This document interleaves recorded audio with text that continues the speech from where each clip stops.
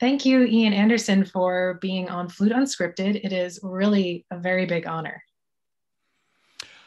Well, I'm sure you've done this more often than I have. It seems sometimes I find myself confronting other flute players, which is a very weird experience because being in a rock band, you don't really meet other flute players. And I guess you play the flute yourself, do you? I do. Yep, I've Yeah, been I thought playing so. for decades now. Well, it's an oddity, really, because I'd never. I mean, I am a flute player. It's what I've done for 53 Yeah. years, but compared to other flute players, I don't think that's the way that I work. I write my own music. I come up with ideas, some of which I can play, some of which I have to learn to play because my ideas are maybe a little bit too advanced for my ability or my technique. So it, I think of it as music. I don't think of myself primarily as a flute player. I'm a musician who happens to play, amongst other things, the flute, and that's what I'm Right. best known as. But whenever I meet other flute players, it's a bit scary. I realize that they too play that weird instrument and Yeah, we make have that common bond. usually much more melodious sounds than I do. But I What guess, got you interested in picking it up in the first place? Because you were playing guitar before the flute. yeah, I'm like all of my peers back in the mid '60s. Everybody wanted to be a guitar player. Right. That was the sexy thing to do. And I think probably from the age of 17 through 20, well, actually 19, 17 through 19, I was the guitar player. But I heard when I was, I guess when I was 18 years old, I heard Eric Clapton, who had just joined John Mayall's Blues Breakers at the time. And Clapton was, a great example of a white English working class blues musician. There were a few of them around. He was far and away the most accomplished. And that got me thinking that maybe I should think about an alternative to guitar, something that was not so commonplace. And it took me a few months before I finally got round to trading in my trusty Fender Stratocaster for another instrument, and for no good reason. I mean, literally no good reason. I just looked around on the wall of the music store because he wouldn't give me cash. He said, you can part exchange it for something else. And so I part exchanged it for a Shure Unidyne 3 microphone made in Chicago, Illinois. And on the wall, there was hanging a shiny flute. And I said, I'll have that, without really thinking what I was going to do with it or how to play it or anything. And I remember going off in the group van to do a gig, and I had this new, not well, actually I think it probably was new. It was a very basic student model. It was a Selmer Gold Seal, and my pal Sir James Galway, oddly, it was his very first flute too. It was Selmer Gold Seal flute, and he hated his. He thought it was the worst thing in the world, and I rather liked mine, except for one thing. I couldn't play it. I couldn't get a note out of the damn thing because I thought Yeah, I was blowing as hard as I could into this hole at the top of the classic. instrument, and nothing came out except wheezing geriatric sounds. And somebody said to me, "Well, it's a bit like blowing into the top of a bottle, like blowing into the top of a Coke bottle, and Right. you can get a noise." And I think it was some weeks or months later, I did manage to get a noise out of it, a note. But it was, I got the flute, I think, in July, and it was December when I finally managed to play one or two notes. And it's a testimony to the ergonomic excellence of Theobald Boehm that he Yep. put the keys where they just naturally seemed to go. Mhm. And without really trying too hard, I managed to play I think the first note I played was probably a G, followed by an E, followed by a tentative D, an A, which was easy, a B, which was easy. And, and I had the blues scale in E minor. So Were you ever I could play, I could then play, I could play the guitar solos I used to play, I could now play them on the Uh, flute, albeit in right. one key.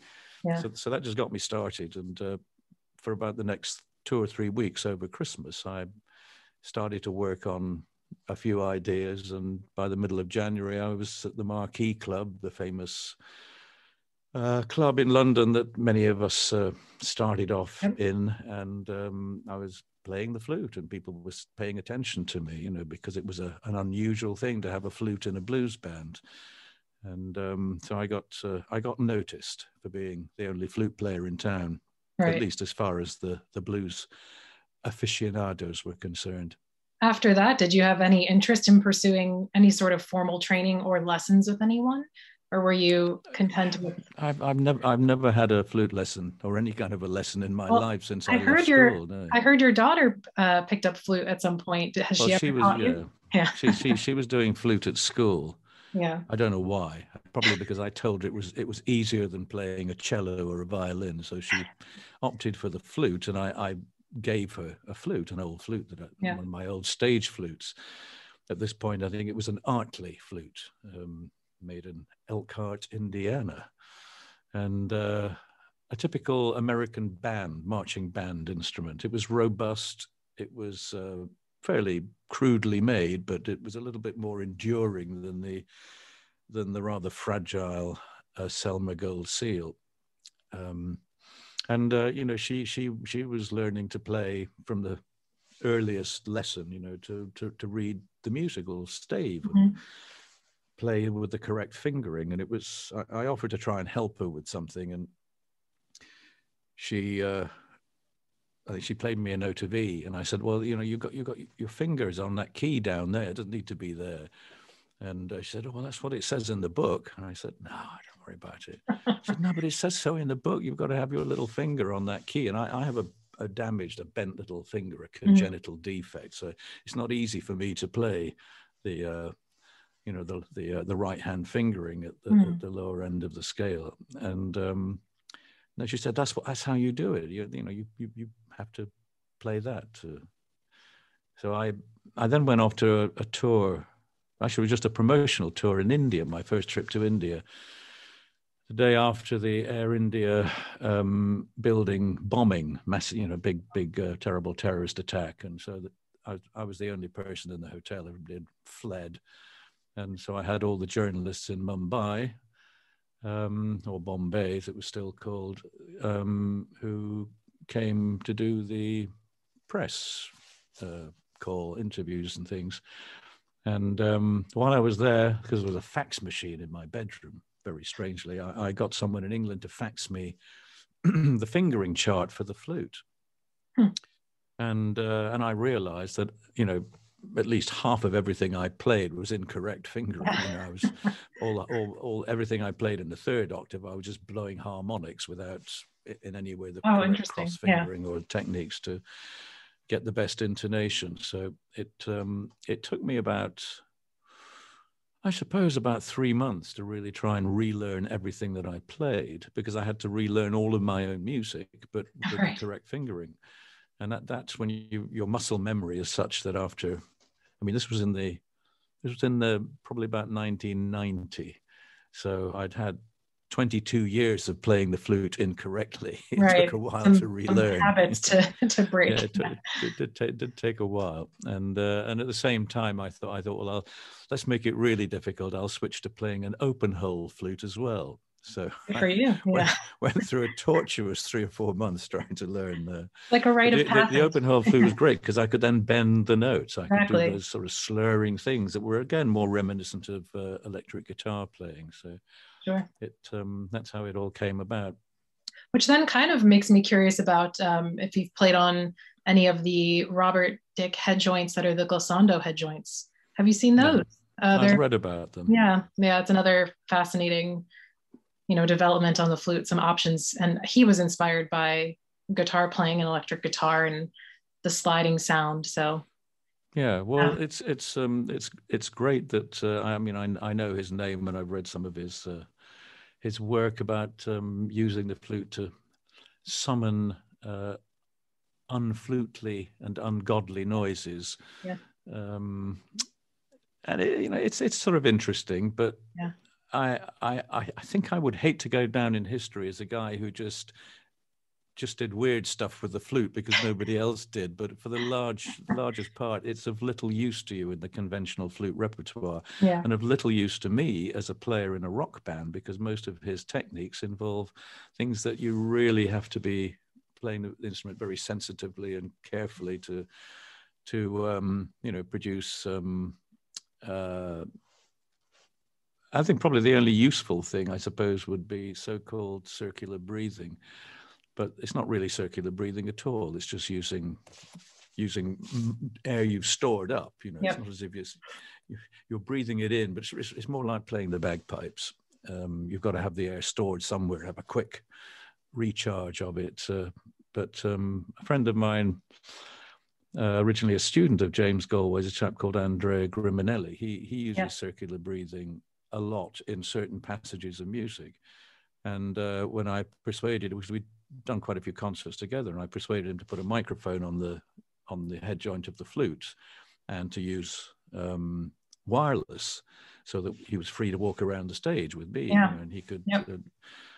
But of course, because he's then has to grab a quick breath through the nose, it makes one hell of a noise into the microphone. So it was struck me as one of those things that was okay to do, even if he was standing close to an open microphone on stage. Even if he didn't have the clip-on mic on the head joint, you could still hear him doing that as he grabbed a breath, through the nose while he was still using his, upper airways to try and keep the note going.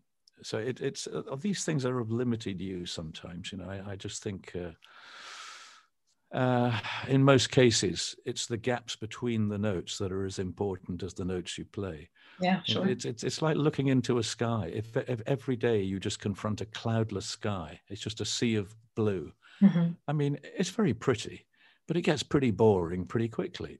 And I'm a guy who likes the clouds. I like to see the clouds and the gaps between them and the spaces. To me, that's much more visually interesting. And I think the same thing about music. It's very important to have the spaces between the notes. That gives the notes a reason to be there. If you don't leave a space, if it's just blah, blah, blah, blah, blah, blah, blah, all the way through, it just becomes, it's just like an angry bee gathering pollen that just seems to be, it wears you out pretty quickly. So I think phrasing, spacing, and some of the best music in the world, it has copious places in where you do have the opportunity to breathe, it becomes so much part of the music you play. So I'm not really thinking that there's much that I need in the way of new techniques to play the flute that would help me in my music. What you do, it might do in some context with some avant-garde or weird stuff, but who listens to that? People like to play it, but who actually wants to listen to it? Come on. Have you ever thought then of the materials of the flutes themselves and how that would change your sound or what you are playing? I mean, I know that you stuck with a lot of Senkyos and Powells and silver flutes, kind of like the standards, the old reliables. Have you ever thought of branching out? I mean, there's gold flutes, there's platinum flutes, there's alloy, there are so many different materials, and alto flutes, piccolos. Have you ever thought of branching out into these different? I have a piccolo. I have an alto flute. I love the flute d'amour. I have two flutes d'amour. Fascinating. Which are they're not made right now. Yeah. Well, they are. Yeah, here in the States, we don't. Altus make one in, and Sankyo make a semitone lower, a flute d'amour. In fact, they made me one with open holes, and they couldn't test it out in the factory because no one had big enough hands to be able to play with the open hole keys. Yeah. But it does play fine. It's a lovely flute. But practically, again, on stage, it's just I think I played the flute d'amour on one occasion when I did a concert at the one of the London concert halls, which was one of those big flute occasions, just a zillion flute players and orchestras and things. And I was taken along to be the class clown, I suppose, to do something other than classical music. And I played the flute d'amour with another well-known British flautist.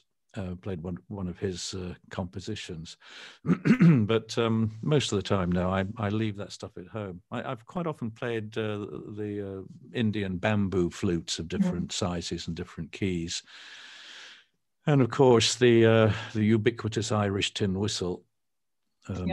Again, in some different keys, because you can get them made, or even you still find them, I think, in some different keys. So things that you blow into, whether it's the mouthpiece, the flageolet type of mouthpiece like a tin whistle, or whether it's a transverse flute like the Indian bamboo flute, the bansuri. It's it's all stuff that I've done, and I've used them in recordings. But I'm a simple soul. I just prefer to take one flute with me, which is a concert flute, and it's gives me the range that is most useful within the music I play. I mean, essentially, it's the same musical range as a violin, and so it's an ideal solo instrument. The piccolo, it would be very unkind to the audience to play a piccolo through. No kidding. Yes. Through. I think that'd be more 50,000 watt PA system. Yeah. That would be, little unfriendly. Be a little much. Yeah. Yeah. Yeah. It'd certainly shock them. You were talking a little bit about Griminelli and having classical flutist friends. I know you are friends with Griminelli, and you wrote a piece called Griminelli's Lament, and you two have performed it together. So what is it like to collaborate in this realm with classical flutists and work together with them? It's probably a little bit more scary for them than it is for me, because I don't care, but they do. And they get a little nervous because they're out of their comfort zone sometimes, playing with a very strict tempo arrangement, sometimes different key signatures, different time signatures rather, and different kind of phrasing. Syncopation is very much to the fore in a lot of what I play. So they don't find it that easy. But then I don't find it easy to play, some Mozart flute concerto or something. I mean, for me to try and learn all that stuff is just, tortuous. It's not something that I feel I would, either then when I began or now. It's not going to help me in my musical career, whatever remains of it, to try to learn to play that and be, frankly, third rate. I would just not be that good. So I would rather do my stuff, and having other people sometimes play my stuff or even sing my stuff. I know it's quite hard for them. To me, it's kind of easy because I'm the guy who wrote it. It's in here, and it's in here too. So it's I don't need music. I don't need to have a written musical score and work to that. It's in here. And I mean, Griminelli was. Do you stay in touch with people when you work with them? Are you still close with Griminelli? He's kind of known for his close relationship with Pavarotti and all of that operatic genre. Do you feel any connection to opera through him, or what do you listen to in your spare time? Well, Andrea has a wide circle of acquaintances and friends and great masters of their own art, and Pavarotti was certainly one of them, and he, Andrea Griminelli, that is in some ways a restless soul. He likes to look at other possibilities musically, but I know he gets very nervous about it, as indeed you can understand. If you step outside the comfort zone of what you know, it's a little dangerous. You are likely to be criticized because you're perhaps not so sure of yourself in a different genre. And you know, and Andrea's done a lot of film music in his life. That he's played not just the classical repertoire, but some of the you know, classical music of, I mean, not classical in the classical sense, but classic, you know, great Hollywood type music. You know, it's good that he does that, and good for me that I stretch out a little bit and do things too. But Yeah. I think we have to always recognize our limitations. There are things that we can do well, and things that we struggle with. But you know, it shouldn't all be easy. Sometimes I think you've got to push yourself, see how far you can go. But as I say, it's less embarrassing for me because I just don't care. If I play a That's wrong great. note, it's a wrong Yeah. note. It's jazz, you know. But we all, yeah, exactly. The old adage, if you play a wrong note in my kind of music, play it again Yeah. 4 bars later and it becomes the right note. Right. Looks like it was on purpose. So yeah, I mean, I played with a lot of people from well, particularly some of the great American jazz musicians who've I played with quite a few of them, from contemporary American jazz or jazz rock, and I mean, some incredibly great players, and I can't do what they do. Right. I can, you know, do some of it, but when it gets harmonically very complex, I don't know all those scales and all the things that those players learn to play when they're at Berklee School of Music in Boston, or wherever they all seem to go to learn their craft.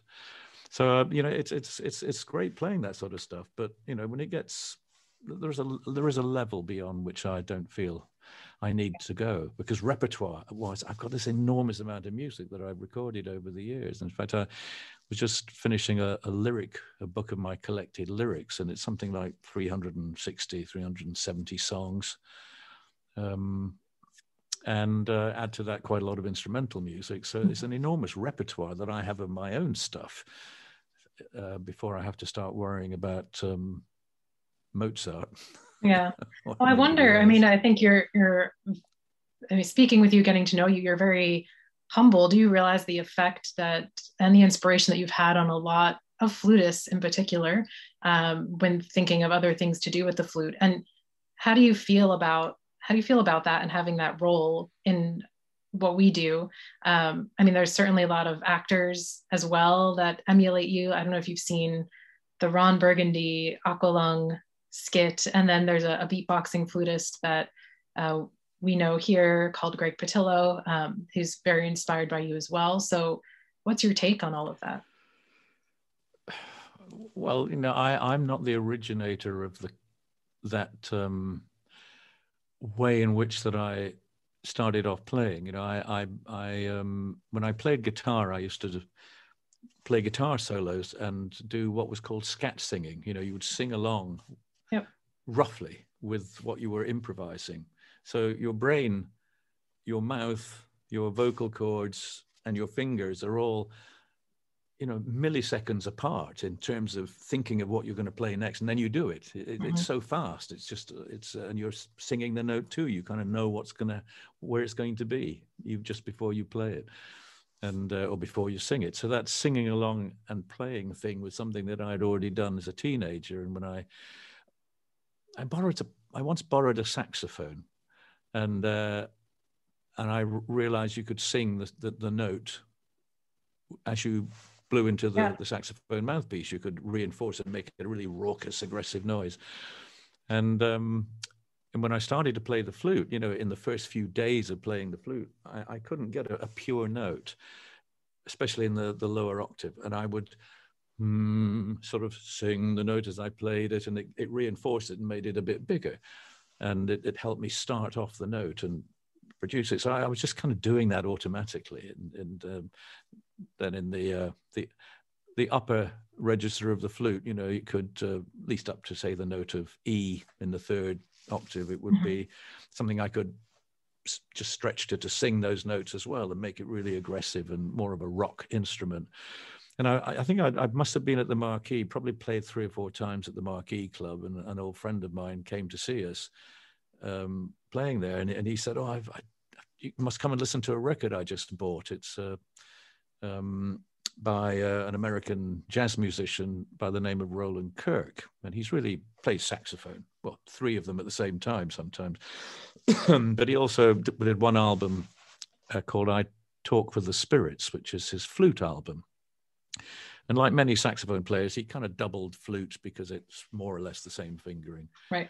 And he employed that technique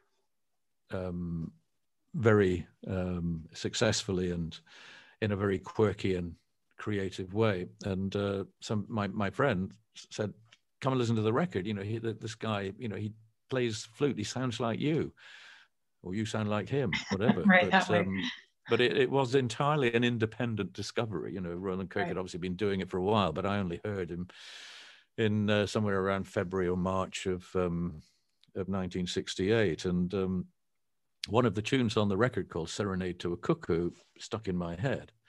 And I thought, yeah, I'll play that. I mean, I probably just heard it twice and picked up on the essence of it and made that into an instrumental that we played. And then I recorded in July of that year on our first album. So it became a bit of a party piece early on. Just as the year afterwards, another flute party piece was Bourrée, Bach's Bourrée, done in a sort of syncopated jazz feel. Yeah.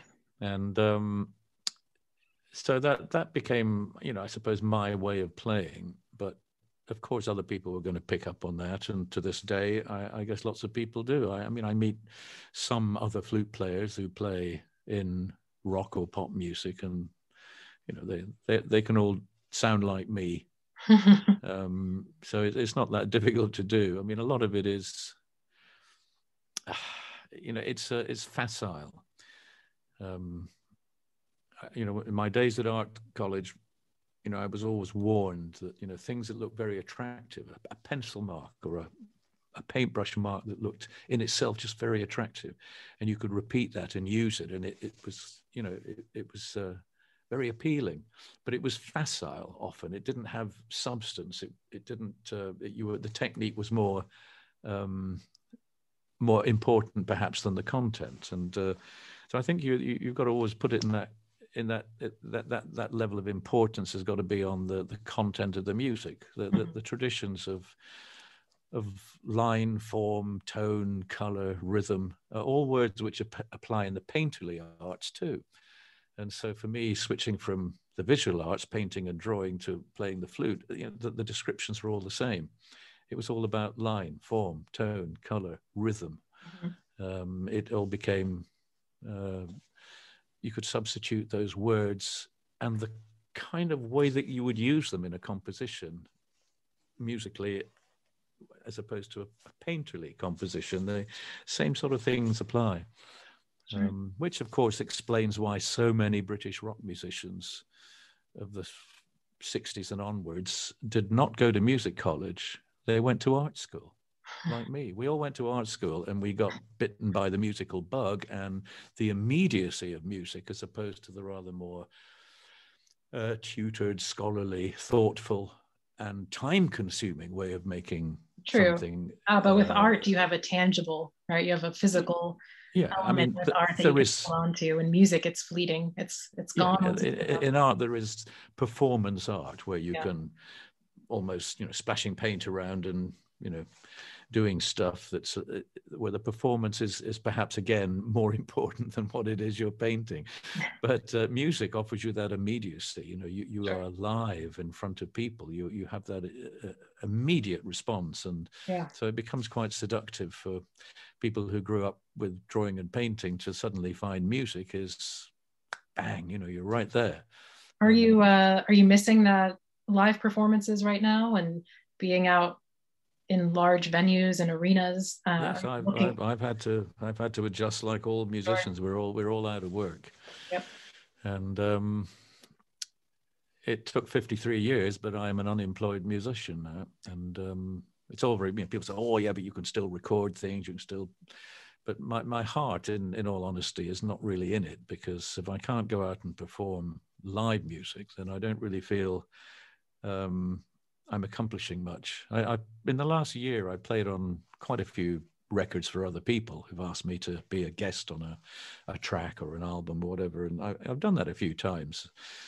So that's a bit of an outlet. And I've done a bit of work on some of my own recording, and I have quite a lot to do during the next few weeks. But I've been saying that for the last 3 years that, you know, I must finish this album. But the thing is, you know, when you're on tour performing, and it's the big reward, and sitting in front of a microphone in a recording studio is somewhat sterile and missing that bit of performance magic. You have to kind of use your imagination as if you were playing live and try to conjure up those emotions and that performance skill to try to be creative in a recording context. But I find it easier if I'm playing somebody else's music. Then I'm just concentrating on playing the right notes or improvising and producing something that is sympathetic to what I think their song is about. But you know, for my own purposes, I think I prefer really just to wait until such time, whenever that may be, that we can resume a degree of live performance. But do you think that will be with the large numbers that you've seen before, or maybe you're looking forward to some more intimate performances in smaller venues? No, intimate is absolutely the wrong thing, because we're talking about limited capacity. So in fact, if you're playing in a 2,000 capacity theatre, typical concert hall, or a decent sized performing arts kind of theatre, then chances are we're only going to be allowed to put 50% of the people in there to try and arrive at by structuring the seating in terms of being pairs and singles to a lesser extent, leaving spaces in between, behind and on either side. You know, you limit your capacity. I mean, I worked this one out back in April last year, because everything was locked down. There were no shows happening, and no shows likely to happen, we thought, for many months to come. As it turned out, it's even more months than we originally thought. But I took a couple of theatres, well-known theatres, one a London West End theatre, in which, you know, plays, music and stuff happen. Another one was like a performing arts centre, another part of England, of which I could get the seating plan online. And I took their seating plan and I worked out a spacing to try and create a metre gap between people, in a mixture mostly of pairs of seats, some threes, a very few fours, and a few ones, few single seats. And I got to about 67% of the theatre capacity that I thought it would be relatively safe to play in,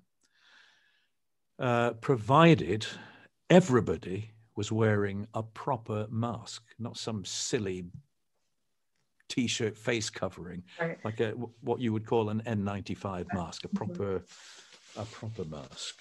You have I mean, I read your letter to one that looks like this, that really does give you a good ceiling. If you wear a decent mask, and you don't get too excited, you don't shout, you don't create more small aerosol droplets, then, you know, it would be getting relatively safe. But the big key to it is air exchange. As we know, in fact, we've known this since the studies were done back in 2003, 2008 with other corona-type viruses, that small aerosol droplet transmission is the big scary one. And air conditioning as such is not necessarily the answer, as those people who are currently holed up in the Holiday Inn in Melbourne are finding out that, you know, the small aerosol droplets permeate the air conditioning into the corridors, and people are picking up coronavirus. And now the whole place, they were there quarantined anyway. Now they're in total lockdown, and Melbourne just went into lockdown 24 hours ago again as a result. And this is with one of the new variants. So it's a pretty scary situation. Yeah.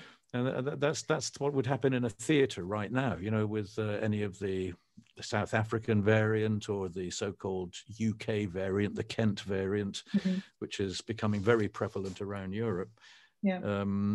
You know, these things spread so easily. And right now, it would definitely not be safe to do an indoor concert, even to a 50% capacity, unless you had really hospital standard filtration and an air exchange, meaning that, that you would exchange all the air would be filtered down to, say, well below 1 micron, to be able, like in an aeroplane, a so-called HEPA, H-E-P-A Yep. filtration, then, you could be reasonably secure. But it's nothing is ever going to be totally safe. And for me, the big question mark is it's not just about me feeling safe when I'm on the stage. I'm the one person in the band who can't wear a face mask. They could all wear a face mask and play the guitar or even sing through a face mask. It's not a big problem, but you cannot, as you probably know, cannot play the flute with a face mask on, or a saxophone, or an oboe, or a trumpet. So some of us actually have to be naked on the stage in the sense of exposing ourselves. And of course, if we're playing the flute, we tend to breathe primarily through our mouths. For the reasons I mentioned earlier, trying to grab breath through your nose it produces usually a lot more noise than, versus it's no contest if you're working close to a microphone. So it's kind of tricky. And I think that for me, feeling safe is one thing, but it's the knowledge that because I'm there and people have come to a concert, if one person should get sick and die with coronavirus as a result of coming that night, that's going to be on my shoulders and weigh heavily on my heart. To find that out, as unfortunately I tend to do, because people will often write to me and say, "Oh, Granddad went to your concert and had a heart attack and died."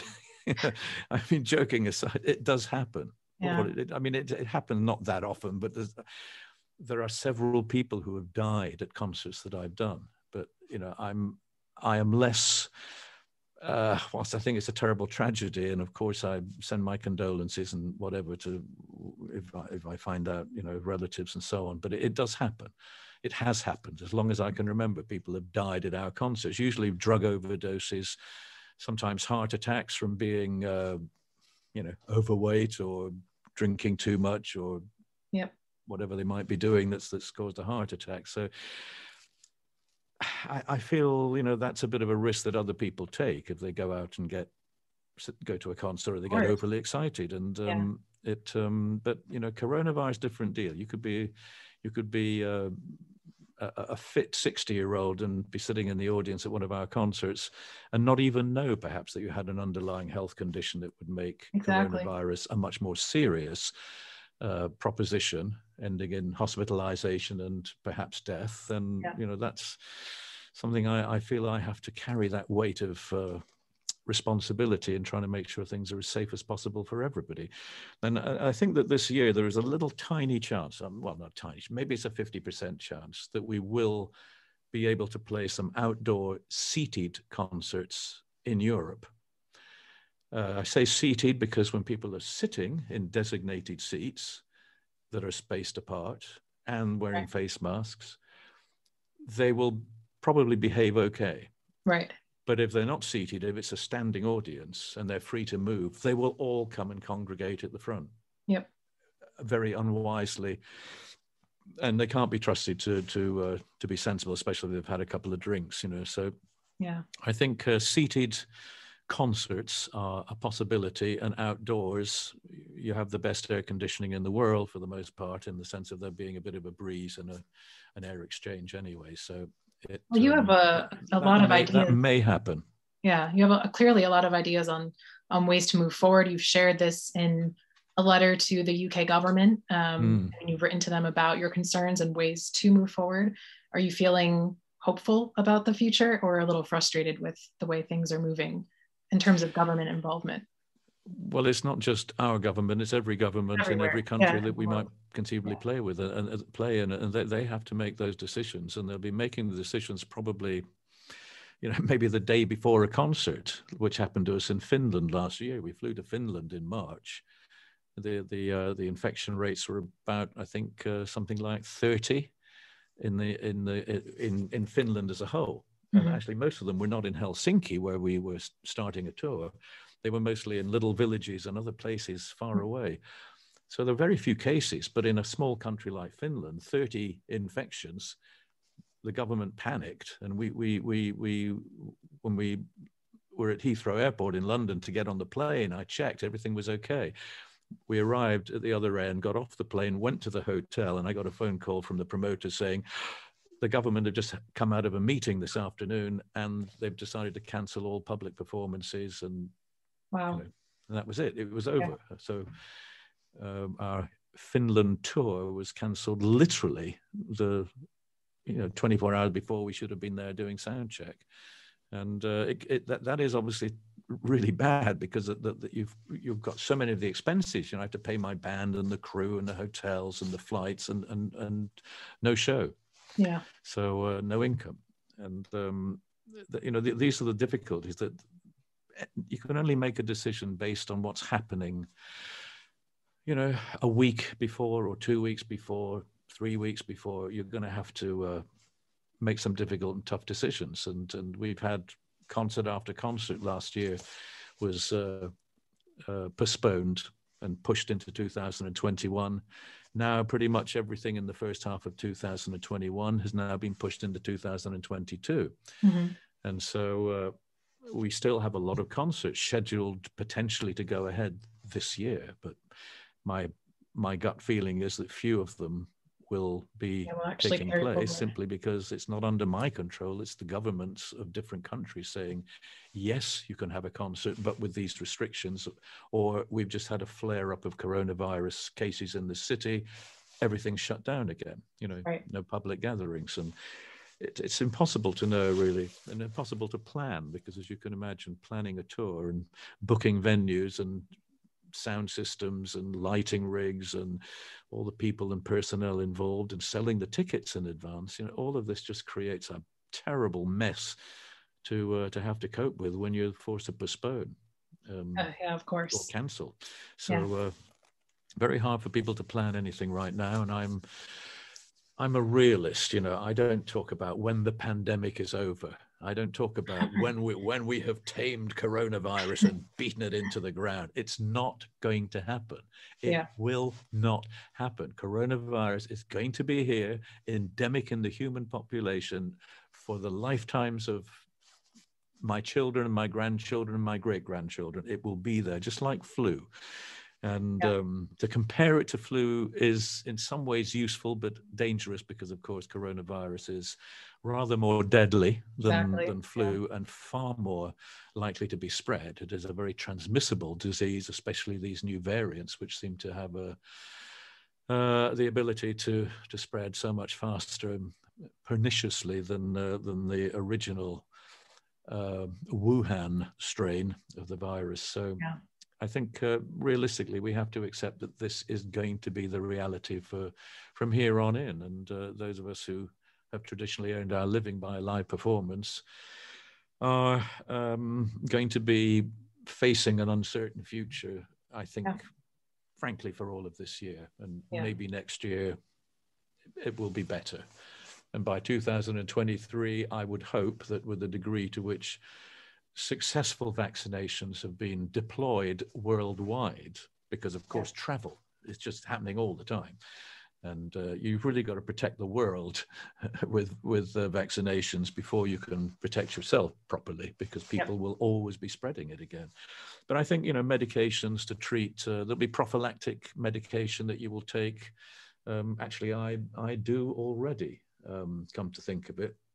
I don't have it with me, but I use a nasal spray made out of a seaweed extract, which is meant to stop you getting common flu or the common cold.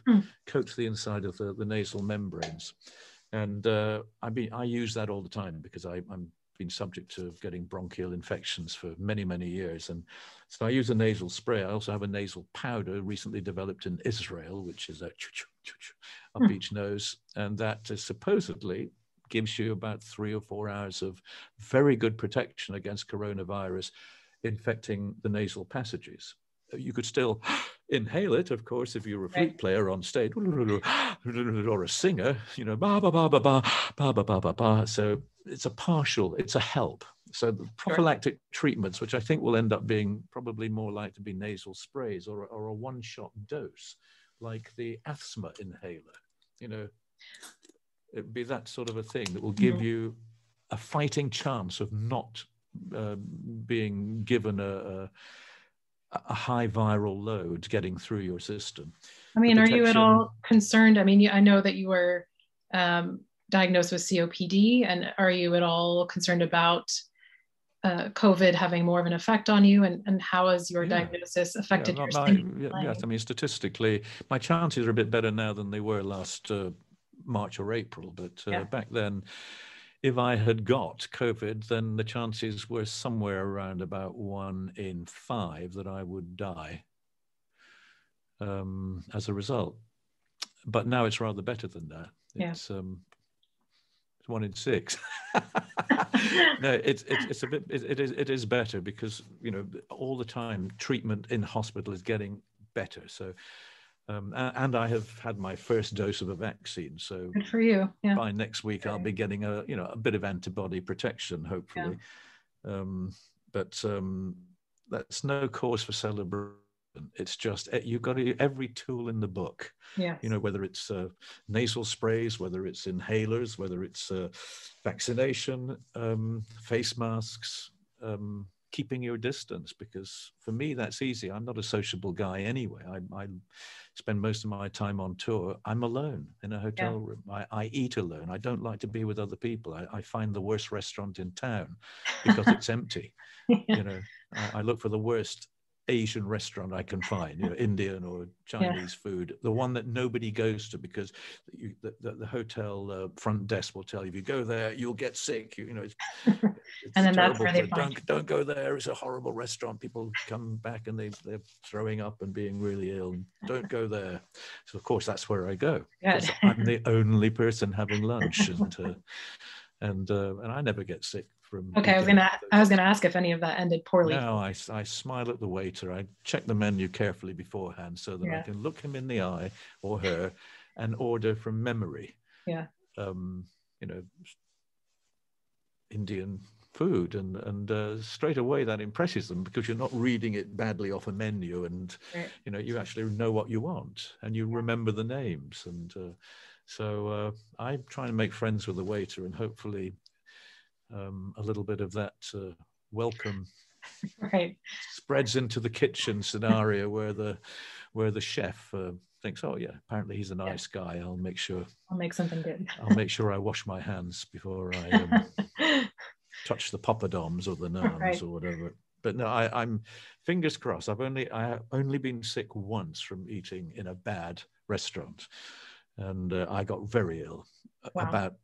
Literally about an hour later, I'm seriously ill. I was fine by showtime, but you know, it was a bad start to the afternoon. Yeah, that sounds rough. I want to just shift gears a little bit before we finish up here to just a couple more fun, lighthearted questions. I know we went down that darker COVID road, so I guess something that a lot of people don't get to experience that you do is hearing your song play on a radio when you're just out grocery shopping, doing something. So has there ever been like a strange place that you found yourself where a song came on the radio and you were surprised, or a strange part of the world that you've been in where you heard your song playing? Well, if it was a strange part of the world, chances are it would be part of the world where I was there because we were, you know, doing a concert. Therefore, there would be a degree of popularity to justify going there and hopefully playing to a decent number of people. So it wouldn't be a huge surprise. But I think I have heard my music played in an elevator, which is the point where you actually do rather question what you're doing. Is this, you know, when it becomes elevator music, you think, it's not a high point. This is not an honorable profession. No. You know, I should have listened to my mother and been a doctor. You know, in fact, I should have listened to my mother and been a doctor. At least I'd have a job right now. You know. True. But no, you know, you do of course hear it, and it's. I'm afraid I'm a bit like my son-in-law. I can't bear to hear myself in public. You know, I close my ears should I hear anything being played. Run away. I'm embarrassed by it. He's never seen himself in any movie or TV series or anything he's ever done. He's never watched, even the rushes. He will not watch anything. He learns his lines, does the part, and literally that's it. He cannot bear to watch himself act. Yeah. And there's quite a few actors who have that weird same sense, you know, but as a record producer, I have to listen to myself till it's driving me nuts, you know, because I have to over and over and over listen to the music collectively and mixing and mastering music. You know, you probably hear it 1,000 times. Could you imagine the other scenario of you just recording and never hearing it played back and just releasing it out into the world without Well, I like to think that I would do it because it made me happy and I didn't really need an audience. I didn't need someone to warm to it, to give me feedback of a positive nature and make me feel good and valued. I like to think that I don't need that. But in reality, I suppose I do. I think most of us who are in the world of arts and entertainment, we do, whether we admit it or not, we do thrive on approval. Yes. Sometimes we thrive also on confrontation because you have to remember that not everybody out there, even if they've paid for a ticket, especially if it's a multi-act festival context, then they're not your fans. A lot of people out there don't like you and you have to win them over. And if you go to a country or to a new place for the first time, then you have to win those people over in the first few minutes of your performance. And so it's confrontational, but you hope that the end result is you have got their approval and they're still in their seats at the end of the concert. They didn't leave at half time, you know. Yeah. And so I guess, you know, this is, you've got to be realistic that I think we all need that little bit of feeling of acceptance. Validation. It doesn't have to be, they don't have to overdo it. They don't need to, you know, stand up and jump around and scream and whistle and hoot and jump in the air. I'm perfectly happy just to see a smile on the face and a, you know, that's good for me. But I'm a reserved person. I don't go much beyond just a polite applause, and I'm perfectly happy if that's what I get. Happier actually if they don't overdo it. When people go nuts, I think it's the beer talking, not necessarily honest emotional approval. Sometimes people just overreact in all kinds of ways. So. Sure. I'm very happy with polite applause. Well, here's your polite applause for me. You were great today. Thank you so much for your time and for carving out the time to chat with us. We really are very honored and really appreciative. So thanks for sharing. I'm going to share just one little thing that you did ask me this, and I didn't really get around to answering the question about people trying to learn from me in some way in terms of what I do as a flute player. And I am not a teacher. I'm not interested in trying to teach people how to play the flute, but I do think it's very important to pass on to any young musician, not just flute players, and particularly younger musicians, you know, give it everything you've got, but have a plan B and a plan C, because realistically few are able to enter the world of professional music and earn a good living for the rest of their lives. So, you know, if you invest perhaps 5, 6, 7, 8, 9 years of your life into really working and learning your instrument, I think you've got to be realistic and have a backup plan. It shouldn't stop you giving it 100% of your effort when you're doing it, but don't burn your bridges. Right. keep some options out there. And I think that's a good thing to always carry in your head, is to accept that you may be disappointed. And that's number one. Number two is try to throw away the written music for an hour every day. Toss it over your shoulder and play a few notes. Play a few wrong notes, because that will help you learn which ones are the right notes in terms of improvising and coming up with little tunes of your own, doing whatever. Throw away the music and just try and play from here and from here. And don't be afraid of making a mess. Don't be afraid of the wrong notes or bad phrasing or bad playing. Don't be afraid of making the mistakes. In privacy in your own rehearsal room or private space, then go and make lots of mistakes and have fun. Because when you come back, when you then pick up the scattered music off the floor and put it back on the music stand, you know, you will have learned a little bit of something about music in the meantime. And that little bit of something is about emotions and responses and perhaps technique too. So you can apply that to playing, you know, from the Dead Sea Scrolls and perhaps endow them with a little bit of greater substance as a result of being led off the leash. You know, think of yourself as a playful puppy, and your owner unclips the leash and says, go, and the joy of running around and going nuts. You know, that's what you should always try and make a little space every day to play the flute that way. And I think it will be, if nothing else, it will be fun. And music should also be about fun as well as discipline and the nail-biting tremors and fear of upsetting your music teacher, or indeed a classical music audience sitting there with the critics in the front row ready to write nasty things about you. You know, you have to cope with all of that stuff too, but you know, you deserve an hour off to go nuts like a playful puppy. That's perfect advice. Okay. Yeah. That was it. Thank you so much. Thanks again. Okay. Good to talk to you. Take care. You too. Bye-bye. Bye.